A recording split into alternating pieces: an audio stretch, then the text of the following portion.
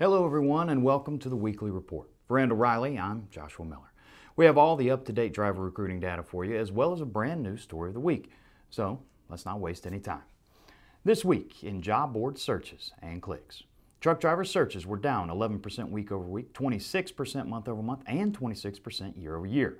Clicks on driver postings were up 5% week over week, 12% month over month, and 55% year over year. Searches continued to decline while click rate was once again on the rise. This suggests that while few drivers are searching, those drivers who have been searching have a greater intent and are clicking on more postings. And that increase in click activity last week resulted in the highest click level since April of 2020. This week in freight. Load posting volume was down 1% week over week. Dry van remained flat while flatbed postings fell by 2% and refrigerated postings were down by 1% week over week. Last week saw the lowest load-to-truck ratio since late January and resulted in a 3% week-over-week increase for truck availability on the spot market. Spot rates dipped by 1 cent week-over-week, with both dry van and flatbed rates declining. Dry van was down 6 cents while flatbed was only down 1 cent.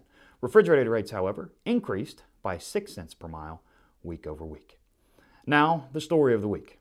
Despite millions of dollars being spent and countless man-hours being invested, industry experts say driverless trucks are nevertheless likely decades away.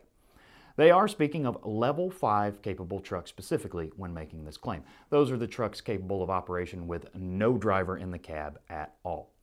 Tom Albrecht, CFO and Chief Revenue Officer of Reliance Partners Insurance, goes as far to say that driverless trucks won't happen anytime within the next 20 years. He reasons pilots are still needed for planes and conductors still man trains, so he expects the same to hold true for trucks, even as they continue to develop and become more autonomous. Autonomous trucks have long been touted as a solution for fleets struggling to recruit and retain drivers, but many in the industry feel that the constant talk and speculation is actually having a detrimental effect on recruiting in the here and now. Many who would consider becoming a truck driver are now concerned about entering an industry where they feel the threat of being replaced is imminent.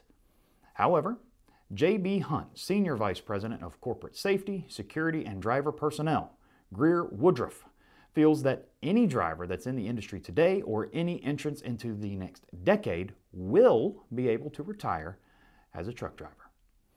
That's all we have for this week. Thanks for joining us, and don't forget to come back and see us next week. New weekly reports cover all the previous week's vital recruiting data and are released on our blog and YouTube channel every Wednesday morning at 11 a.m. Eastern, 10 a.m. Central. Until then, have a great week, everybody.